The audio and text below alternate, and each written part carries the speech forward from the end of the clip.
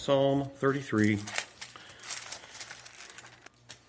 Rejoice in the Lord, O ye righteous, for praise is comely or beautiful for the upright.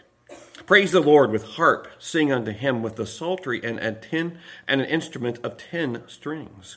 Sing unto him a new song, play skillfully with a loud noise. For the word of the Lord is right, and all his works are done in truth. He loveth righteousness and judgment. The earth is full of the goodness of the Lord. By the word of the Lord were the heavens made, and all the host of them by the breath of his mouth. Amen to that. He gathereth the waters of the sea together as an heap. He layeth up the depth in storehouses. Let all the earth fear the Lord. Let all the inhabitants of the world stand in awe of him. For he spake, and it was done. He commanded, and it stood fast. The Lord bringeth the counsel of the heathen to naught. He maketh the devices of the people of none effect. The counsel of the Lord standeth forever, the thoughts of his heart to all generations. Blessed is the nation whose God is the Lord, and the people whom he hath chosen for his own inheritance. The Lord looketh from heaven. He beholdeth all the sons of men from the place of his habitation. He looketh upon all the inhabitants of the earth. He fashioneth their hearts alike. He considereth all their works. There is no king saved by the multitude of an host, and a mighty man is not delivered by much strength.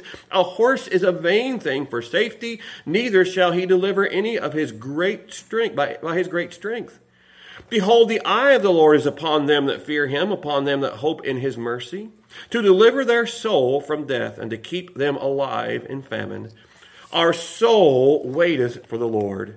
He is our help and our shield, for our heart shall rejoice in him, because we have trusted in his holy name. Let thy mercy, O Lord, be upon us, according as we hope in thee.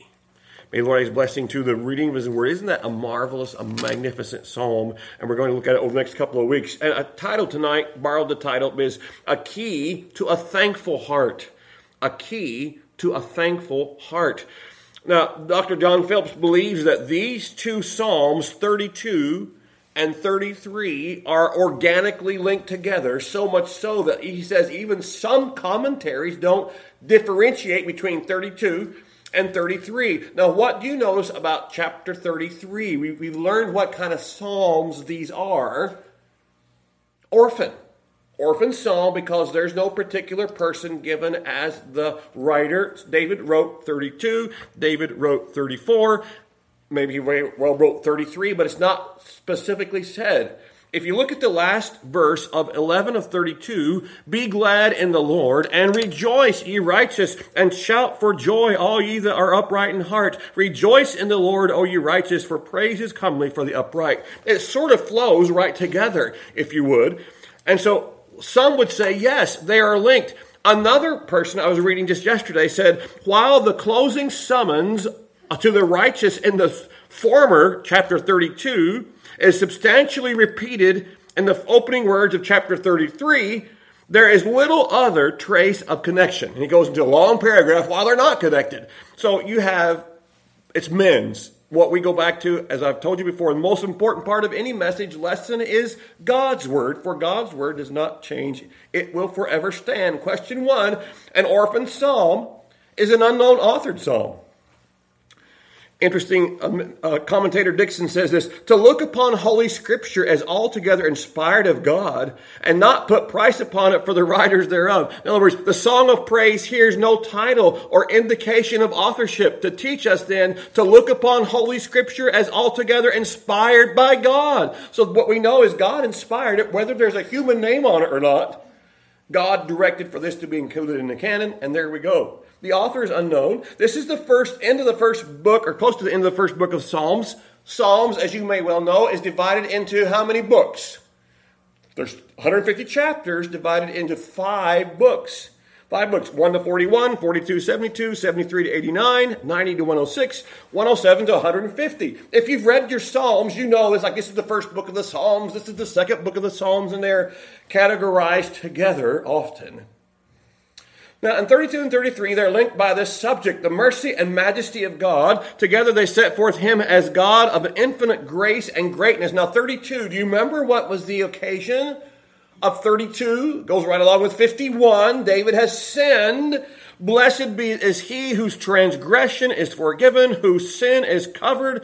Praise the Lord for that. He's a sin-forgiving God, isn't he? And we are to give great thanks to God for that. But also we find that the one deals with God as Redeemer. 33 deals with God as Creator. We don't know who wrote the human author of 33, but it seems to have been written at a time of national crisis, and very possibly they are linked together, as 32:11 and 33:1 seem to be linked.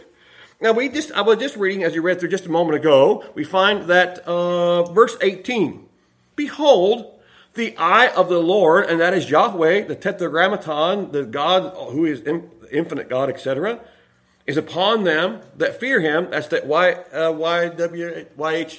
I can't remember Yahweh. YHWH. But what's interesting is the eye of the Lord. So why, when we say it's the eye of the Lord, why would we say that? Because God is a what? Spirit. So that's called an anthropomorphism. Question number 2. Question number 2, what's an anthropomorphism? Attributing human characteristics to God. God has a strong right arm, doesn't he? His strong right hand. He has eyes that see and he has ears that hear. But does God the Holy Spirit have those? Does God the Father have those? The Son, we know, does. But when we attribute that, so when we say that God sees all that's going on, or his eye is looking, then, I know what that means. Because understand eyes. Eyes see. Mary was just telling me that after her first cataract surgery, the eyes she had done, she has 20/20 vision in it now. As soon as it clears up, she'll have 20/20 vision. And she said she didn't know how bad her eyes were. And God has 20, whatever. Is that the best? Isn't 20/20 the best you can have? Yeah. He's like 2,000 times 2,000. Because God sees far deeper than just the outward appearance. Rejoice in the Lord, O ye righteous, for praise is comely for the upright. Really, now it's interesting, and I brought Mr. Phillips alludes to this. It is called Rotherham's Emphasized Bible, and he did a different rendering. I'll just give you the last verse of 32. He renders it as, rejoice in Yahweh and exult, O ye righteous. Yea, shout in triumph, all ye upright in heart. Verse 1 of 33, shout for joy, ye righteous in Yahweh. To the upright, seemly is praise. So what he emphasizes is how they be emphasized in the Hebrew language. And so those verses then, like ring out for joy, ye upright in heart, 32:11, 33:1, ring out your joy, ye righteous. So they are similar. In your outline it says this, here then is the vital connection between the two psalms. We can ring out the joy in 32 because our sins, at your blank, sins are forgiven. But sin contaminates the whole universe. We can ring out our joy in 33 because God who forgives our sins in 32 is the God who controls, at your blank, controls the factors of space and time. No wonder we can praise him thankfully. And what a great psalm to think about with thanksgiving. Is it just 2 weeks? Can't be just 2 weeks from tomorrow. Can that be right? Is it possible 2 weeks from tomorrow? I think it is. 2 weeks from tomorrow. It's coming up so quickly. It's the 24th, right? It is. So this 14 and 7 and 9, 32, 46. Yes, there we go. It's 2 weeks from tomorrow. I don't know how I got there, but there it was. The key to the thankful heart. And here it is. You might have heard of Catherine Mansfield, the writer. She did not know the Lord. And because of health reasons, she moved to Switzerland, and she found herself admiring these beautiful mountains and the beauty. And she wrote to a friend, she said these words, if only one could make some small grasshoppery sound of praise in thanks to someone, but who? Well, the beauties. And I want to make some kind of small grasshoppery, like that grasshoppery sound of praise. But who is it to? We can tell you who it's to. All of us would say, it's God, the God who made the mountains. That's who it would be. How empty for a person to feel thankfulness and praise for the beauty of God's creation. We don't even think about that. But what is the atheist thankful for? Who does he have to thank that he's alive? Who does the unbeliever have to thank for his air and what he has? If you don't believe in God, then just perhaps by chance you landed here. Question number 3. Would you like to develop or perhaps expand a thankful, worshiping heart? How do we do that? I put 4 little words here: time, focus, meditate, count.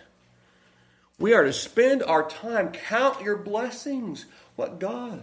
I'm thankful tonight for mulching mowers, because I had all those leaves, and I got off early yesterday to go vote, and I went home and I got all my leaves that had fallen already, most of them mulched. And I have to rake them and bag them, all those different things. Rock 'em, sock 'em, robots. I didn't have to do any of that because the mulching mower. What are we thankful for? Beautiful days. Hope you've been enjoying the beautiful days. They're going to be dismissed here in a shortly couple of days. Beautiful days. Aren't you thankful we've got rain on the way? We need rain. Our country needs rain. Now, if I were to ask you, page 2 now, would you like to develop a thankful, worshiping heart? Oh, yes. We probably would say yes. We recognize that it's right to be thankful to God for his blessings. We in America have so much to be grateful for. Although many will be like, well, I want to praise somebody, but who do I praise? It is God. We understand that. Question 4, 5 things, real quickly. I want 5 things. One person can do 5 or 5 can do 1 that you are thankful for in the last 2 or 3 days. New employee. Sherry's training a new employee. That's 1. Found Stephanie's Bible this past weekend. Had been lost for a couple of months. CPAP coming tomorrow? Was that Steve's praise the Lord or yours? Okay. Sorry. We had kilo for 7 days. Karen prayed about it. Wow, praise the Lord. Woohoo. Mulching mowers. I gave one already. So we got 5 right there. 5 things we're thankful for. Question number 5 then is Pastor Cole from Arizona knows that genuine thankfulness is inextricably bound with, and the answer here is trust. From your outline. But before we jump on the Thanksgiving bandwagon, we need to realize that genuine thankfulness is inextricably bound up with trust. We will never truly thank God until we first truly trust him. We will not be grateful to God for all that we have until we recognize that we are dependent on him for all that we have. Contentment is being happy with what you have, which you already have. That's contentment. You can either try to get more and more and more and struggle for contentment, or you can say, I'm thankful, God, I'm content with what I have. I trust that you are that. Contentment's a great commodity. If you haven't, what people I've come in contact with, very few are truly content. By nature now, we are not trusting creatures. We are creatures of necessity. I like this. It's kind of a shame on me paragraph, but we trust God when we are forced, at your blank, forced to trust him because our problems go beyond our abilities. Then rest of the time we get along just fine by ourselves. We can solve the problem by ourselves. We do not resort to prayer and trusting God because we do not need to trust him. But we should, Mr. Womack would tell you right off the bat, we need to trust God for everything, whether it's a key, a Bible, a health, it's safety, whatever it is, some traumatic experience, we need to trust for all things, not just when we're up against it. Between a rock and a hard place. I need to trust the Lord all the time. He knows. I mean, we just not wait for tragic things to happen. But it is only when he says, when we come to the end of ourselves and cast ourselves in total dependence on the Lord, that we begin to experience genuine praise and thanksgiving. That Christ is all I need. He's all I need. And he is. Remember, it was Tozer who said, he who has Jesus and the whole world has no more than he who has just Jesus alone. And that is it. Psalm 33 was written then to address as the righteous and the upright. 33 verse 1, rejoice in the Lord, O ye righteous. Praise is comely for the upright. And if you were to take the reverse of that, if you don't know the Lord as Savior and you're living a wild and kind of life and no claim it all to God, then he can't really rejoice and praise the Lord correctly. It's the righteous one. Rejoice in the Lord, O you righteous, for praise is comely for the upright. For he who dishonors, it's not comely and beautiful. So the key theme right there in your box, the key to a thankful, worshiping heart is to rely completely on the Lord. Page 3. So the key is that relying completely on the Lord. So here's 3 points for us to consider in the next couple of weeks. Number 1, complete trust in the Lord results in a thankful, worshiping heart. Rejoice in the Lord, O ye righteous, for praise is comely for the upright. Now, to rejoice in a temporal passing comforts is dangerous, says Spurgeon. To rejoice in self is foolish. To rejoice in sin is fatal. But to rejoice in God is heavenly. And I just today, I was teaching the first class over at Carter County Senior Center.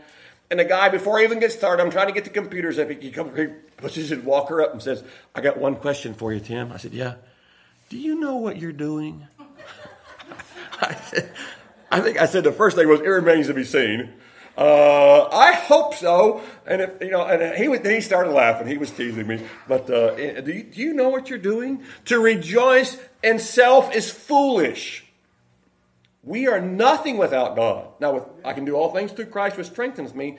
But on our own, without God, we're just are we even a toadstool? Rejoice in God, though is heavenly, for praise is comely. I like, again, what someone said, a harp suits a blood-washed hand. No jewel is more ornamental to a holy face than sacred praise. Praise is not comely or beautiful for the unpardoned professional singer. It is like a jewel of gold in a swine's snout. I like this. And question 6 ties in with this. Praise is the dress of saints in heaven. It is meet that they should fit it on below. I'll read it again. Praise is the dress of saints in heaven. It is meet that they fit, or should fit, it on below. What does that mean? Praise is the dress of saints in heaven. It is meet that they should then fit it on below. If we're going to heaven, we should start early. Mail early. You get your Christmas cards out. I'm not sure, you're probably not working on them yet, but it used to be mail early.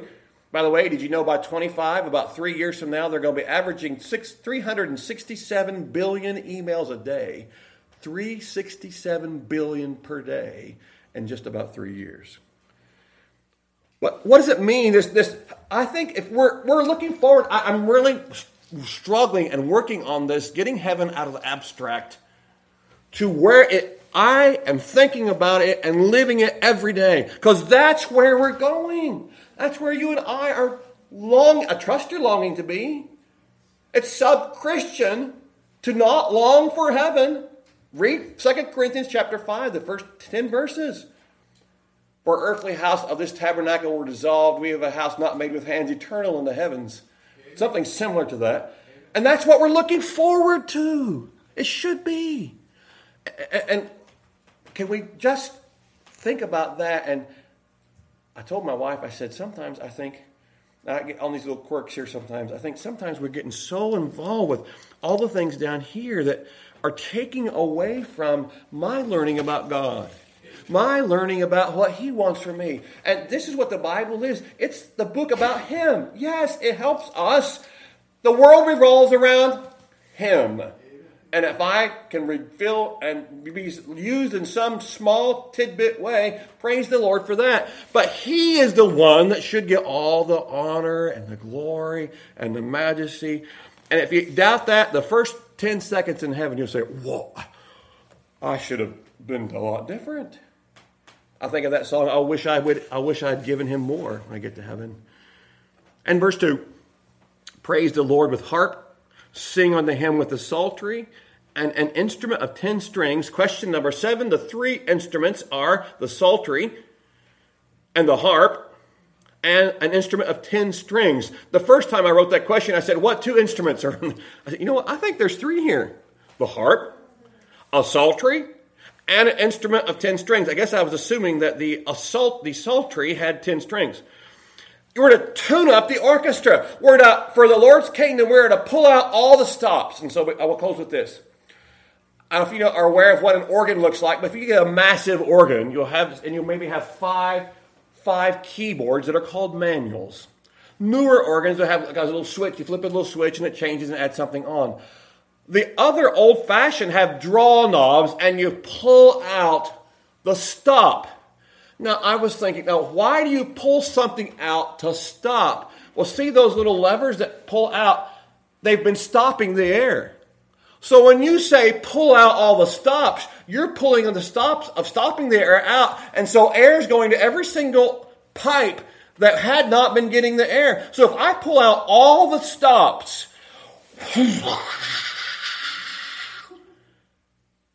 that's what we talk about here. Praise the Lord with the harp, sing unto him with the psaltery, and when the 10 strings were to play skillfully with a loud noise, pull out the stops and just crank it up. If you ever want to hear a magnificent instrument, you should hear a pipe organ in the old cathedrals in Europe. And there's the biggest one. One of the biggest one is in St. John Divine over in New York City, about 214th Street, something like that. This huge, massive, with all these like 210 ranks of pipes. And I have a picture of the largest organ stuff on my phone, actually. But this is telling us, when we're praising the Lord, just pull them all out. Now, you can hit a little button, and you can set it to where it pulls them all out at once. And you've got the little stops down here in the toe stops, and you've got 5 or 6 pedals that you can push it for loudness, and you've got these little things, you hit it, and it just opens them up, because you're playing along. Can you imagine? I got to stop. Like that. All right, I'm ready to start again. You can't do that. You got to have a little button go, ching, and it sets it presets. And in a moment's time, you have them all open. We had an actual pipe organ in New Jersey called Paragal Pipe Organ. Had to replace it because the leather had rotted. And so we put in a Allen digital organ, which is a really nice organ as well. But a traditional pipe organ, when you pull that stop out, the air. See, I was trying to pull the stops out. Now I understand. The air can go. And when we pull out the stops of our praise, there's going to be a new song. You ever find yourself saying the same prayer over and over and over and over and over and over and over? I sing a new song, a fresh song. That's a fresh song. Lord, thank you today for what? I'm thankful I didn't get run over. Mr. Bill was thankful for last week, didn't get run over against the wall. What is today that you are thankful for? A fresh song. And maybe pull out the stops when it comes to praising and really worship him. So we'll continue our journey through this idea of thankful worship. Let's pause and we will pray. Lord, you are so worthy, so holy. I am so none of those. Lord, help our lives to be used for you the rest of this week. May we seek for opportunities to share the gospel or just tell others what you have done for us. And so, Lord, be with us as we go home. In Jesus' name I pray. Amen.